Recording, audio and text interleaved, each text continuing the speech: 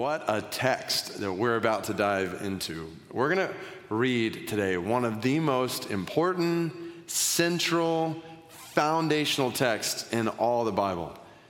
And I can't wait to dive into it because, as foundational as it is, I'm convinced that many Christians, people who call themselves Christians, we'll just make it that general, are missing it. Either completely, or we're missing the wonder of what it means and how it totally transforms our lives, our families, our purpose in the world. I've prayed that for many of you today, a light bulb would go on in your mind and your heart in such a way that you would look back at today and you would say, that's the day I got it. I saw what it was all about, what my life is all about, what being a follower of Jesus is all about, either for the first time or maybe in a fresh way. And if you're not a Christian, so if you're visiting with us or you're exploring Christianity, what we're about to read is not just going to show you what Christianity is about, it's going to show you what your life is about, what you are made for. And I know that's bold to say, but just hang with me. So God, please open our eyes, bring about light bulbs that need to happen in our minds and our hearts as we listen to your word. Mark chapter 12. So start with me in verse 28. I'll have it up here on the screen as well. And one of the scribes, so just pause real quick here when we hear the context and this mention of a scribe. So if you've been here the last few weeks, you know, we talked about this is happening on a Tuesday. By Thursday night, Jesus is going to be arrested. By Friday night, Jesus is going to be dead. And it's all because groups of people are working against him. It started at the end of chapter 11 with a group of chief priests and scribes and elders coming to Jesus. Then Pharisees and Herodians after that. Then Sadducees, what we looked at last week. Now one of these scribes comes up to Jesus. And here's people disputing with each other. And seeing that Jesus was answering them well, asked him, which commandment is the most important of all? So a little background here. These scribes had identified 613 different commandments from God. 248 of them were positive, as in do this. 365 of them were negative, as if don't do this. And then the scribes took those commandments and they ranked them into less or more important commandments. So the scribe asks, out of 613, which one is the most important of all? And in verse 29, Jesus answered, the most important is, hear, O Israel, the Lord our God, the Lord is one. And you shall love the Lord your God with all your heart, with all your soul, and with all your mind, and with all your strength. Now, Jesus is not giving a new commandment here. He's quoting from the Old Covenant, the Old Testament, probably the most famous verse in the Old Testament, Deuteronomy chapter 6, verses 4 and 5. Hear, O Israel, the Lord our God, the Lord is one. You shall love the Lord your God with all your heart, with all your soul, with all your might. If you were to walk into somebody's home in the days of Deuteronomy, this verse would be on the walls. People would wear it on themselves. This verse was everywhere. It was central. The only difference in Mark 12 is Jesus adds, and with all your strength. But the point is the same. Love God with all. You see it over and over again, 4 times. All you are, all you have. This is the most important commandment. And then Jesus continues. Doesn't just stop with number 1. He also gives number 2. The second is this. You shall love your neighbor as yourself. And that is also a quote from the Old Testament. Leviticus chapter 19, verse 18, where God in his law had said to his people, you shall not take vengeance or bear a grudge against the sons of your own people, but you shall love your neighbor as yourself. I am the Lord. But now, for the first time in history, Jesus is putting these 2 commandments from Deuteronomy 6 and Leviticus chapter 19 side by side. Love God with all you are, all you have. Love your neighbor as yourself. And then he says, there is no commandment greater than these. Now we're going to come back to this because those three verses, Mark 12, 29 through 31, are the foundational verses for life, foundational in the Bible. But just see what happened real quickly after Jesus said this. The scribe said to him, "You are right, teacher. You have truly said that he is one, and there is no other besides him. And to love him with all the heart, and with all the understanding, with all the strength, and to love one's neighbor as oneself is much more than all whole burnt offerings and sacrifices." Now it's interesting, up until this point, scribes, when they talk like this, like saying, "Jesus, you're right, teacher," they didn't actually mean it. They were trying to trap him. But in this instance, it seems like this guy's actually getting it. And maybe he was sent to trap Jesus. But now hearing what Jesus is saying, he's thinking, you may be right. It's the only time in all the Gospels, Matthew, Mark, Luke, and John, where a scribe is pictured as favorably disposed to Jesus. And the next verse 34, is the only time in the Gospels where Jesus commends a scribe. Watch this. When Jesus saw that he answered wisely, he said to him, "You are not far from the kingdom of God." And after that, no one dared to ask him any more questions. I love that. Here's what I have in my mind as I read it. I picture the chief priests and the scribes and elders and Pharisees and Sadducees and Herodians. They're all watching, or at least hearing about this scribe, one of their own, listening to Jesus and saying, "I think you're right." And Jesus looks at him and says, "I think you're close." And meanwhile, they're all saying, "All right, that's it. Mayday, mayday, we're out. No more questions. It's not doing us any good." So what was it about what Jesus said that seems to have won the scribe over and is seeming to shut everyone else down? Well, what Jesus just said in verses 29 and 31 summarized the whole Bible and the whole purpose of life in 3 verses. In fact, in Matthew's account of Jesus saying these words, Jesus added, "On these 2 commandments depend all the law and the prophets." Like all of God's word hangs on these commandments. And they are interesting commandments, aren't they? Just think about it. The most important commandment is to love God with all you are and all you have. Well, who is giving that command? Ultimately, it's God, right?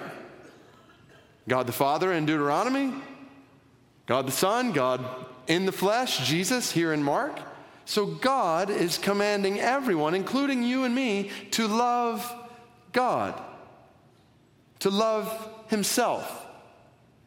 The most important thing you can do in your life, God says, is to love me. And not just can do in your life, but must do in your life. This is a commandment. God says, you must love me. Does this not raise questions in your mind? Like, is this self-centered of God?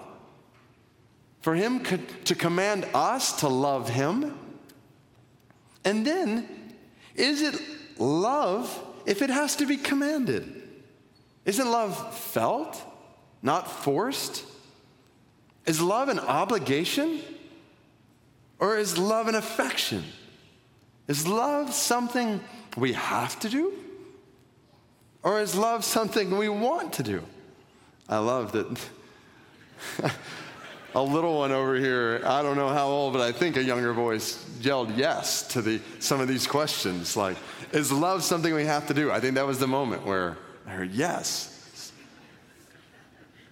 So these are thoughts we need to grapple with if we're going to feel the weight and wonder of what these verses mean for our lives. So let's think about these 2 most important commands. And let's just ask some basic questions. You might write these down, 4 questions to be exact. Number 1, let's ask, who is giving these commands?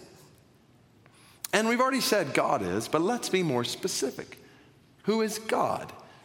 The one giving these commands is God, who is the only sovereign, infinitely holy, supremely satisfying, perfectly loving, creator of all, and Lord over all. Now, I know that's a loaded sentence, and we don't have time to unpack a theology of God in depth, but we need to realize who's giving this command, who God is. From the very beginning of the Bible, Genesis 1:1, in the beginning, God. He is the only, there's only one God, no other gods. The only sovereign, meaning independent, self-governing, authoritative being in all the universe, who is infinitely holy in all of his attributes. He is without error and he is without equal. He is supremely satisfying. Everything that is beautiful and powerful and peaceful and joyful and just emanates from God. And he is perfectly loving. God is love. God defines love with his very being. He is the creator of all things, including all people. Everything and everyone has its genesis in God.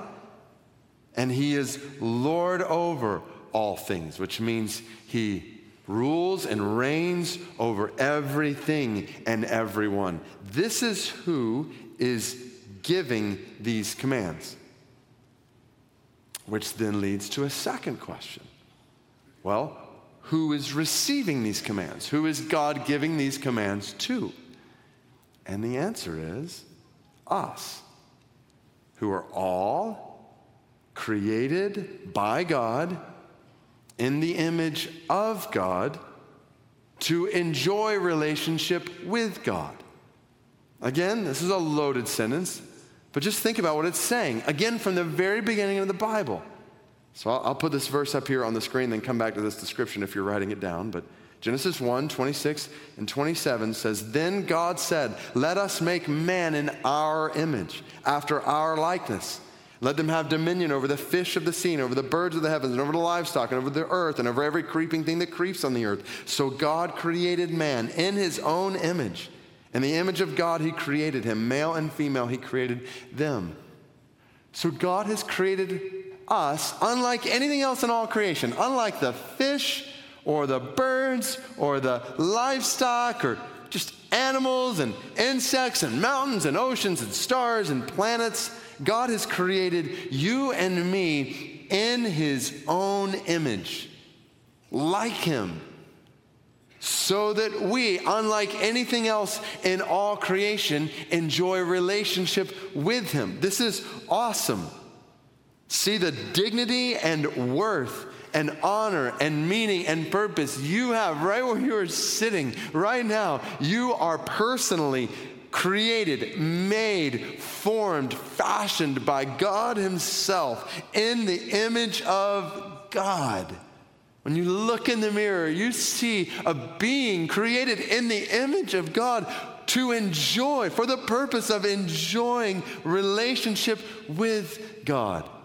And don't forget who the God is here.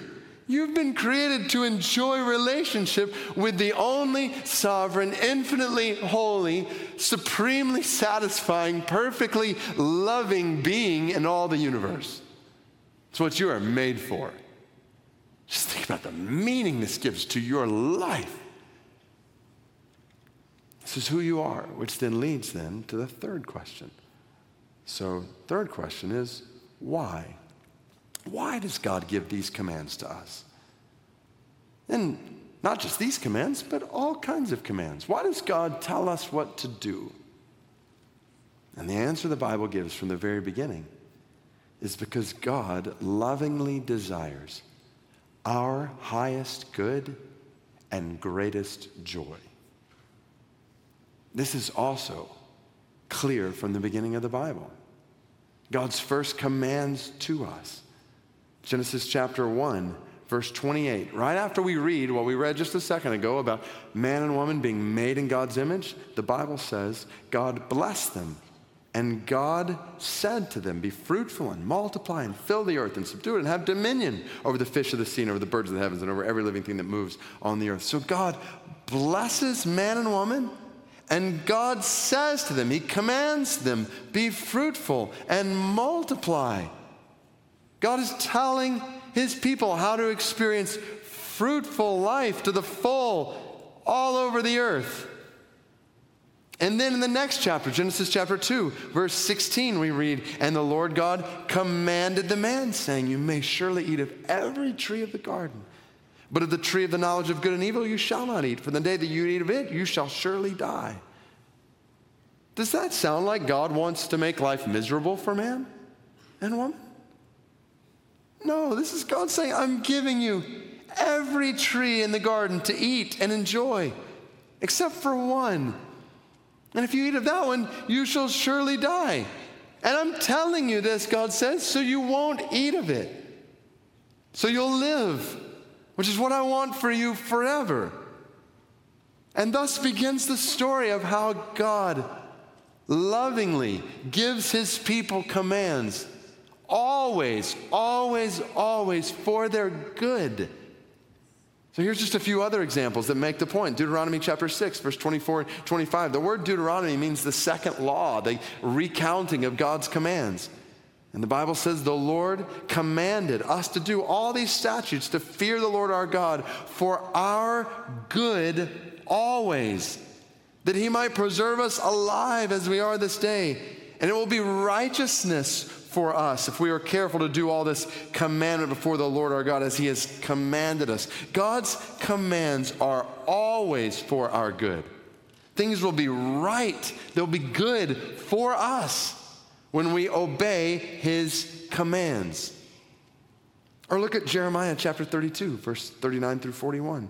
God says, I will give them one heart and one way, that they may fear me forever for their own good and the good of their children after them. I will make them an everlasting covenant, that I will not turn away from doing good to them.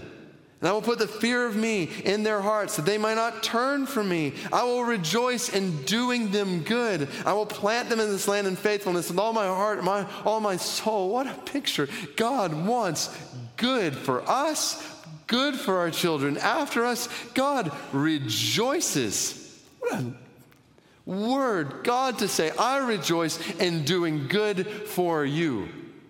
With all his heart and with all his soul, with all that God is and all that God has, God lovingly desires our highest good and greatest joy. Are you hearing this? Just make it personal. Why does God give commands to you? Because God, the only sovereign, infinitely holy, supremely satisfying, perfectly loving, creator of all and Lord of all, this God lovingly desires your good and your greatest joy. This is really good news.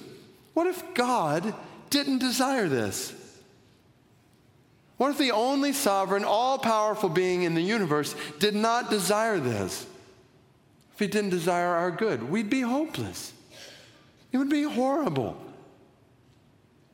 But God always and lovingly desires your highest good and greatest joy. And if that's true, which we've seen clearly it is, then the question is, do you desire this? Do you desire your highest good and greatest joy? Do you want your good? Do you want your joy? If so, then what should you do? Well, that leads to our final question, number 4. How can you experience your highest good and greatest joy? And I'm making this personal to you because I'm going to assume you want to know the answer to this question.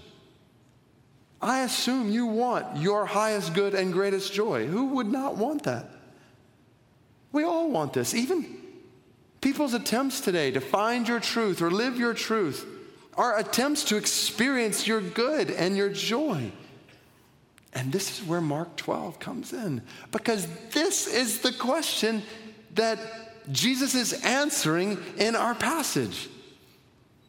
If God's commands are for our highest good and greatest joy, then what's the most important one or two? And Jesus says, well, there are two, and all the others hang on these two. These two just explain how to do the other two, but if you get these two, you will have your highest good and greatest joy. If you just get these two. So what are they? And Jesus says, the way to your highest good and greatest joy is first, love God with all you are and all you have. Love God with all you are and all you have, and you will experience your highest good and your greatest joy. And now it all starts to make sense. Let's connect the dots, because God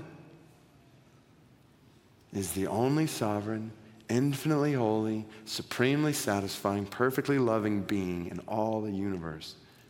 So if you want your highest good and greatest joy, then you want God.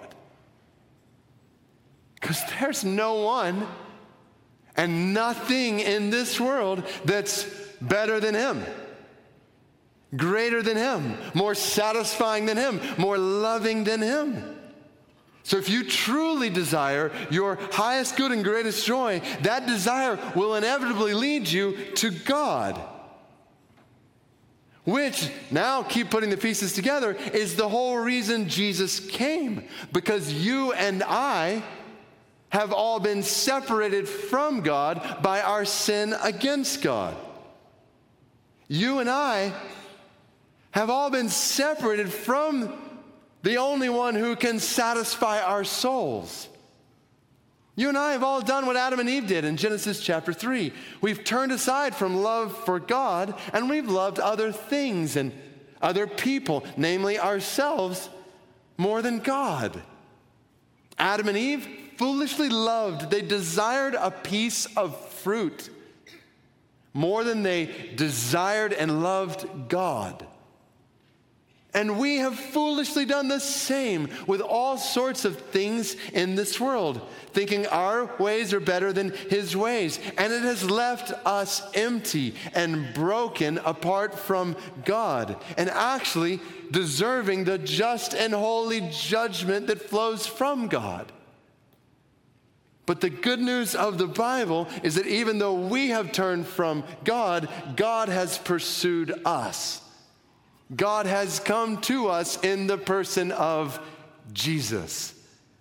And just a few days after Jesus said these words in Mark chapter 12, Jesus died on a cross to pay the price for sinners against God. And just a few days after that, Jesus rose from the dead in victory over sin, so that anyone, anywhere, no matter who you are or what you have done, anyone who turns from their sin and themselves and trusts in Jesus as Savior and Lord will be forgiven of all their sin and restored to relationship with God. This is the greatest news in all the world. You, right where you are sitting, can be restored to love relationship with the only sovereign, infinitely holy, supremely satisfying, perfectly loving, creator of all and Lord over all. You can be in relationship with him now and forever and experience ultimate satisfaction for your soul in God. That's the gospel. So, do you want your highest good and greatest joy? Then love God with all you are and all you have. And now we come back to our questions at the beginning. So is this self-centered of God? For God to say, love me. And as soon as you ask that question, in light of all we've seen, you realize, well, of course it is. And that's really good news. Because if God is the only sovereign, infinitely holy, supremely satisfying, perfectly loving being in all the universe, and he loves us, then what's he going to give us? Some cash? Some power in this world? Health for a time? Comfort? No, all of those things fade. None of those things last. They ultimately will leave us empty. If God really loves you, then what's he going to give you? He's going to give you himself. He's going to give you supreme satisfaction in him that will never, ever fade, that 10 trillion years from now will be brighter than you realize even right now. He's going to give you perfect love that will last forever and ever in him. God loves you so much, he gives you himself. He gives you a love relationship with the one who's better than everyone and everything in this world put together. Which then leads to our other question. So then, is loving God an obligation? Or is loving God an affection? Is love for God something we have to do? Or is love for God something we want to do? And the answer is yes. You say, well, how can it be both? Well, just think. A couple of human illustrations of this. Edward John Carnell authored a book on Christian commitment. And at one point he writes, suppose a husband asks his wife if he must kiss her goodnight. Her answer is, you must, but not that kind of a must.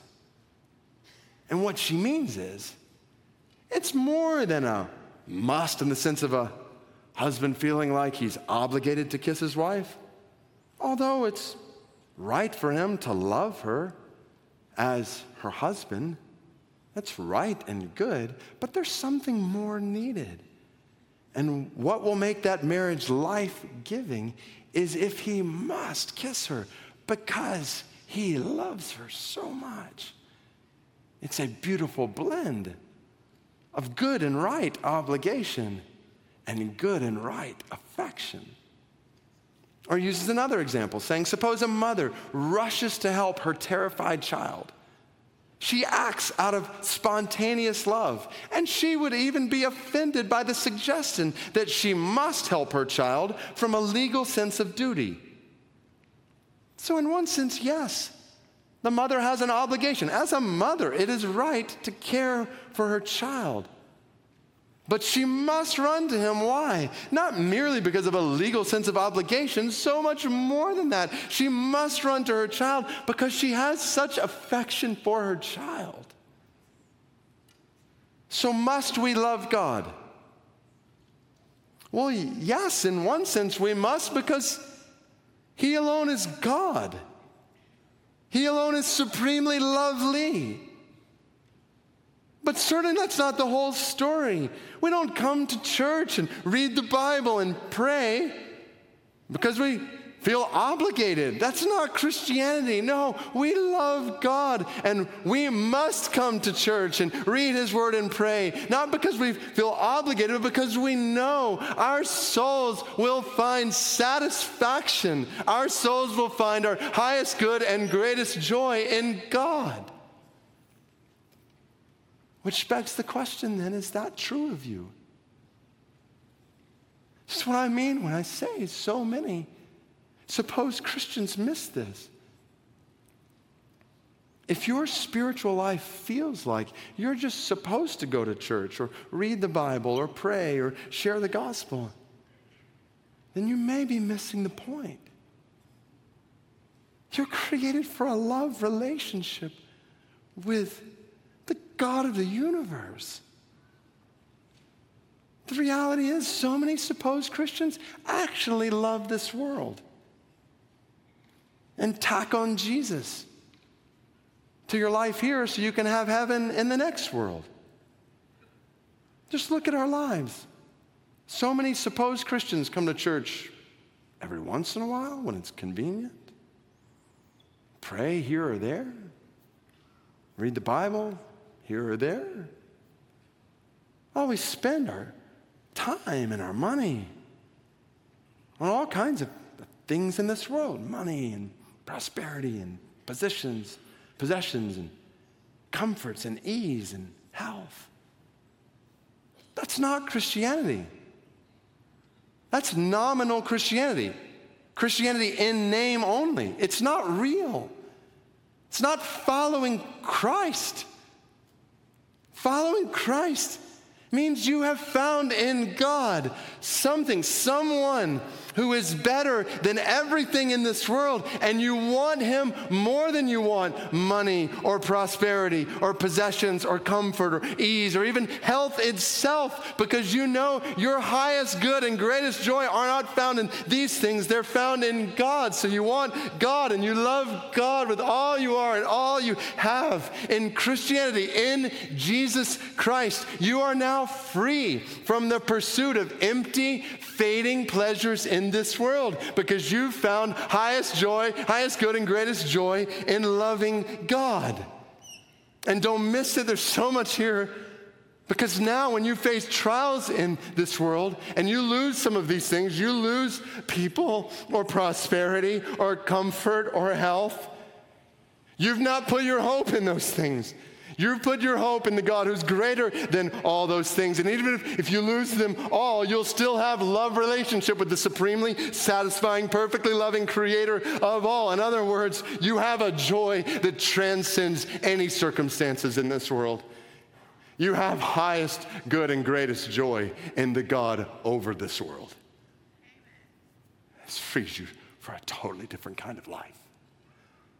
It actually frees you for real life with the one who created your life.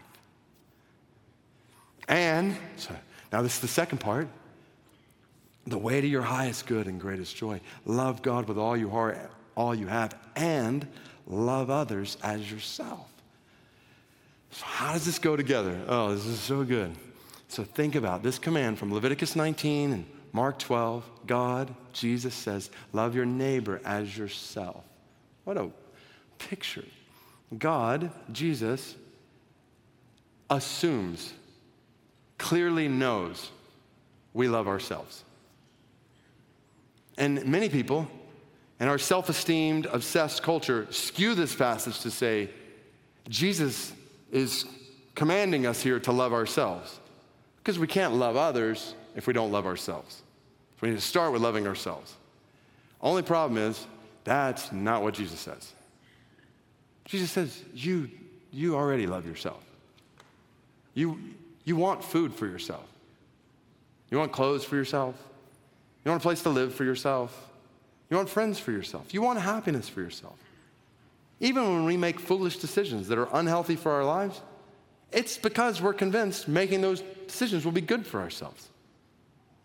And follow this. Jesus is not saying it's bad to want food, clothes, place to live, friends, happiness, and so on.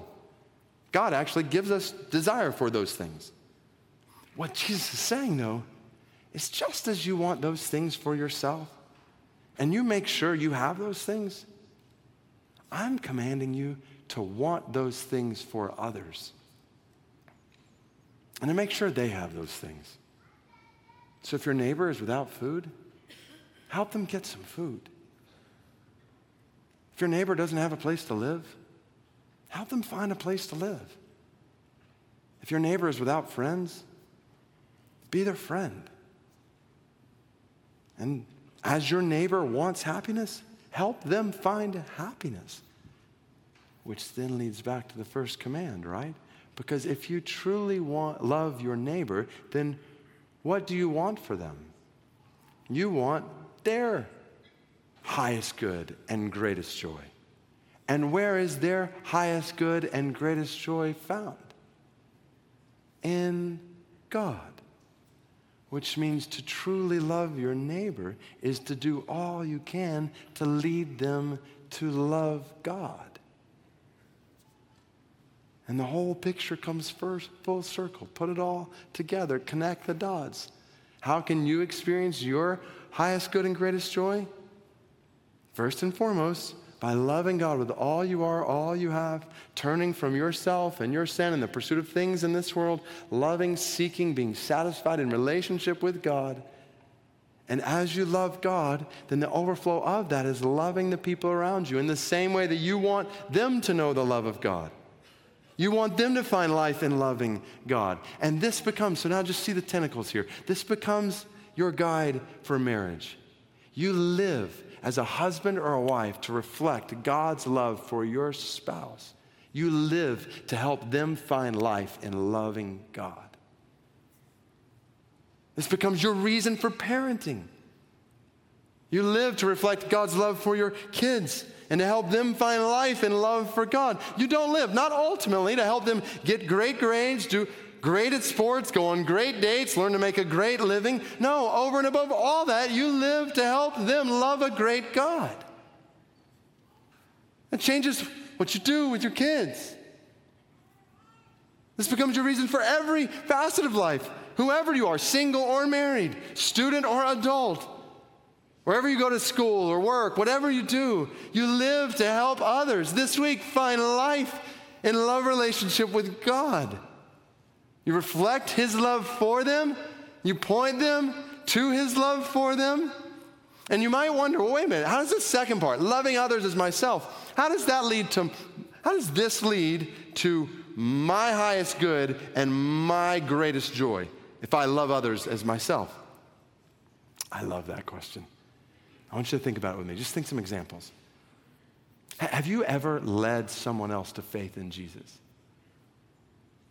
I guarantee you that if you have, or if you ever do, you will experience immeasurable joy in realizing that through your life, this person's life has been transformed for all of eternity.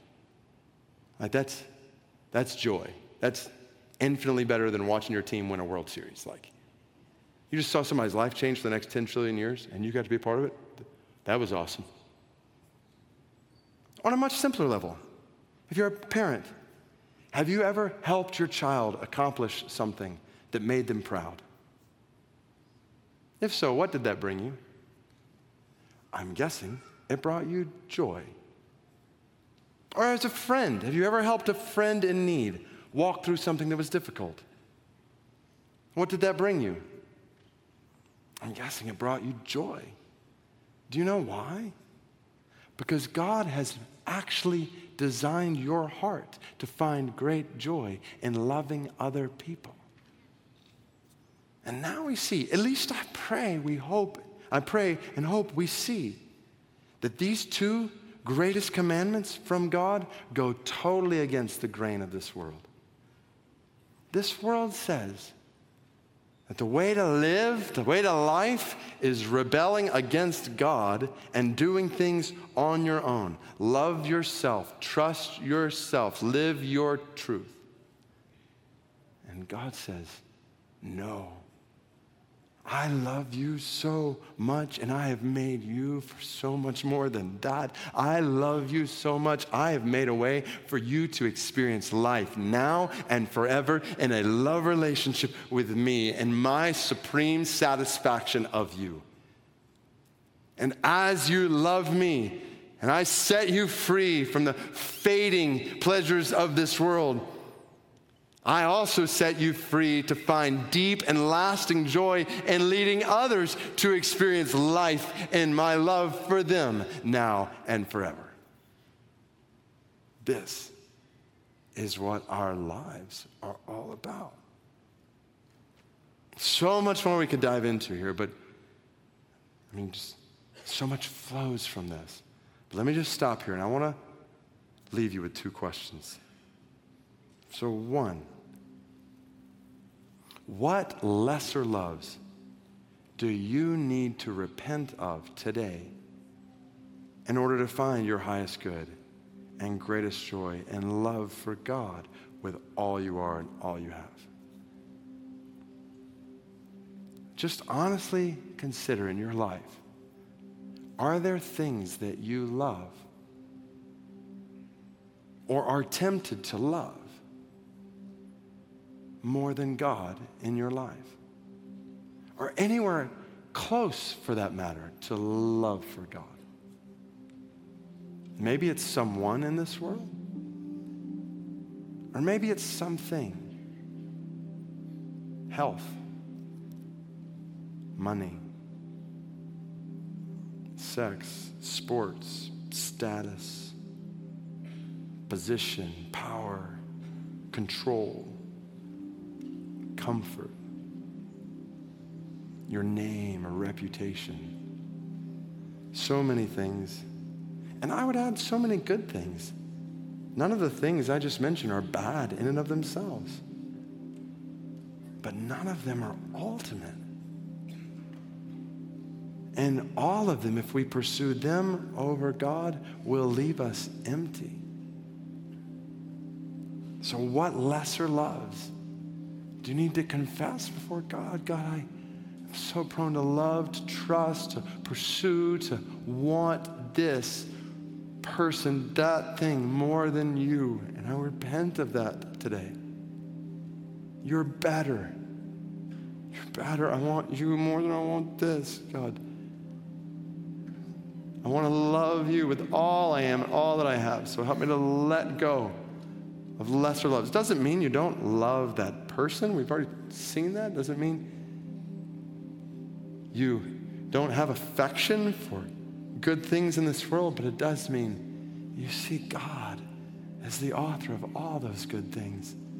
And you love him as the giver. Far, far, far more than you love the gift. And that leads to question number 2. What are practical ways God is calling you to love others as yourself, starting this week? I just want to encourage you to think through 1, 2, 3 practical ways God is calling you to love others as yourself, specifically with the goal of leading them to life in love for God. So are there some steps you need to take in your marriage or your parenting or in your relationship with your parents or relationships with friends or neighbors, co-workers, or people without Christ? There are some ways that God is calling you to play this out in the church. So many different directions this could go. Just start with a few practical ways God is calling you to love others as yourself. So take a moment. Let's reflect on these questions, and then I and other location pastors will lead us after that.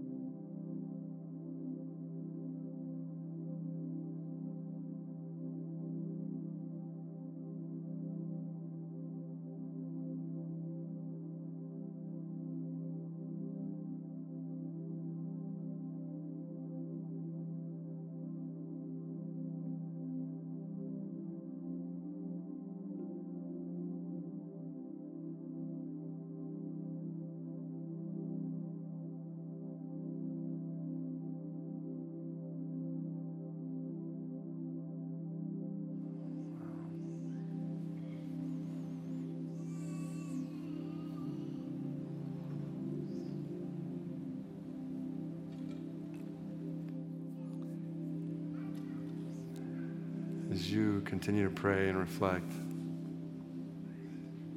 I just want to ask a question all across this room to each and every person. I wish I could sit down with each and every person, but just to ask you individually, are you in a relationship with God marked by love. His love for you and your love for him. I'm not asking if you've grown up in church. I'm not asking what religious practices you have or have not done. I'm asking, are you in a love relationship with God? If the answer to that question is not a resounding yes in your heart, then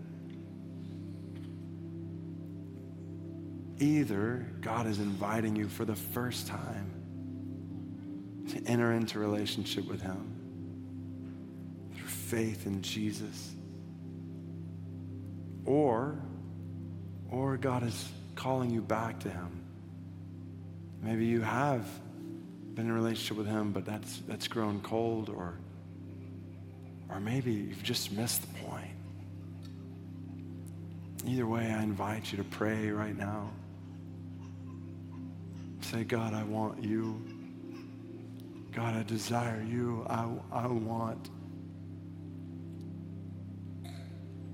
a relationship with you marked by love with all my heart, and all my soul, and all my mind, and all my strength. Today, maybe for some of you to pray, God, I'm placing my faith in Jesus today. Not just to give me a get out of hell free card. I'm placing my faith in Jesus to forgive me of my sin and restore me to a relationship with you. Trusting in Jesus as Savior and Lord of my life because I want to live my life loving you, experiencing, enjoying relationship with you.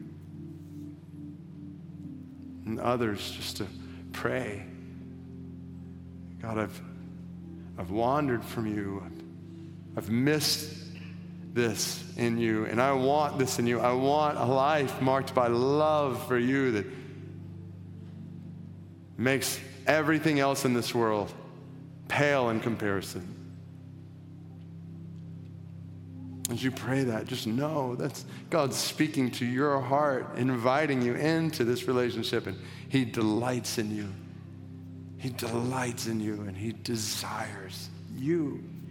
Oh God, we praise you for this reality, that you desire us, that you delight in us, that you pursue us, that you run after us. God, thank you for sending your Son. Jesus, we praise you for dying on the cross for our sin, for opening the door into restoration, reconciliation, redemption with you. And we say, God, help us all. Even as I was reflecting, God, you know, you just exposed some things in my heart that I needed to see. We repent today of lesser loves.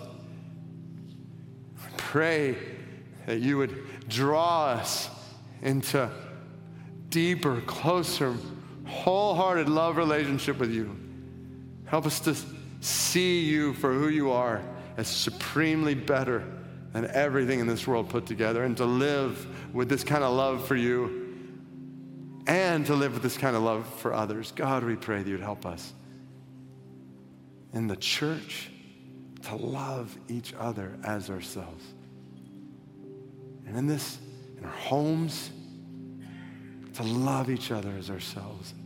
In our city, the places where we scatter all throughout this week, God, we pray that we would be those loving people all across the city in ways that we pray would lead others to life in your love for them.